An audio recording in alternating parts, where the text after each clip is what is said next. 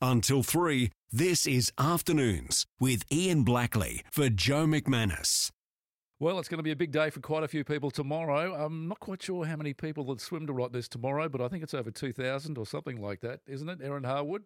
It's about 2,500 this year, which is a record number. Wow, and you're going to be one of them. I am going to be one of them, Blackers. Erin Harwood from our very own 6PR newsroom is swimming in her team, Team Kalgoorlie, along with your father. Is it Alex from memory? Yes, it is my father, Alex. And he's a bit of a legend from what I can understand when it comes to athletics and swimming and all that sort of stuff, isn't he? Oh, he's a freak of nature. Swimming with him, I almost don't like swimming with him because he laps you that many times. And I look at him and I say, you know, you're a man in your 50s. You should not be overlapping me, who is a 23-year-old girl in the pool. But he's just crazy.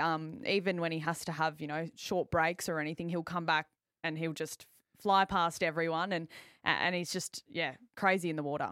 Team Kalgoorlie, is this where you all come from?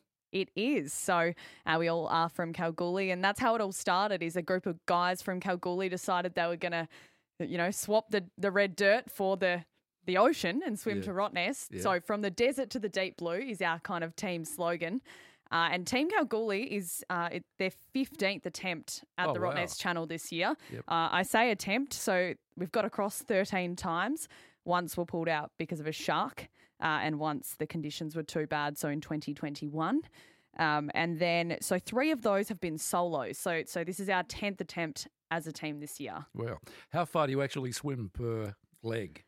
Well, in total, it's a straight line distance of 19.7 Ks, which obviously it ends up being a little bit more than that by the time you factor in the swell and things. But there's 4 people, and generally every team does 5, 10, 15-minute intervals. Right. Okay. So everyone can swim different distances. Obviously, the faster people are probably going to swim a little bit further than people like me who might be struggling a little bit up the back. But it kind of just depends on how far you can get in your own individual, which we're doing 10-minute intervals. And then towards the end, when everyone gets a little bit tired, we do 5 minutes just to give the arms a little bit more of a break. Now, you've been pretty excited about this for a while. How do you feel now because it's on tomorrow morning? Has that changed? Has excitement sort of turned to a little bit of apprehension, a little bit of, what am I doing? Am I fit enough? Absolutely. I've been feeling really, really excited, but then I woke up this morning and I think I looked at the clock and realised at this time tomorrow we'd be swimming to Rottnest. So I think the fear kind of set in, and I think especially you kind of I've found myself looking at the conditions every hour being like, have they changed? But I guess you probably can't really look at the conditions. You've got to just go out there and do your best. But very excited, but very nervous because I was quite seasick last year. So it'd be interesting to see how I go with that this year and whether I can keep some food down and you know, still get through it. I heard the quails are hard to come by in chemists. People are buying them everywhere. They're a bit hard to buy.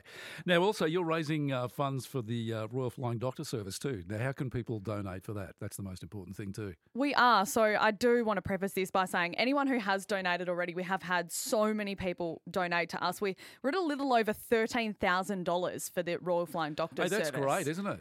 So it's incredible because a lot of people, especially when we're in the city, and I'm victim to this myself, is you don't realise how much the Royal Flying Doctor really does for people in regional communities. And a lot of us, especially being in Kalgoorlie, we've seen this hit very close to home. But so for people to be able to donate and for us to be able to contribute however we can, you know, we've got one day of pain to you know, give all these people, you know, maybe a different shot at life. But people can people can assist us in fundraising, by donating.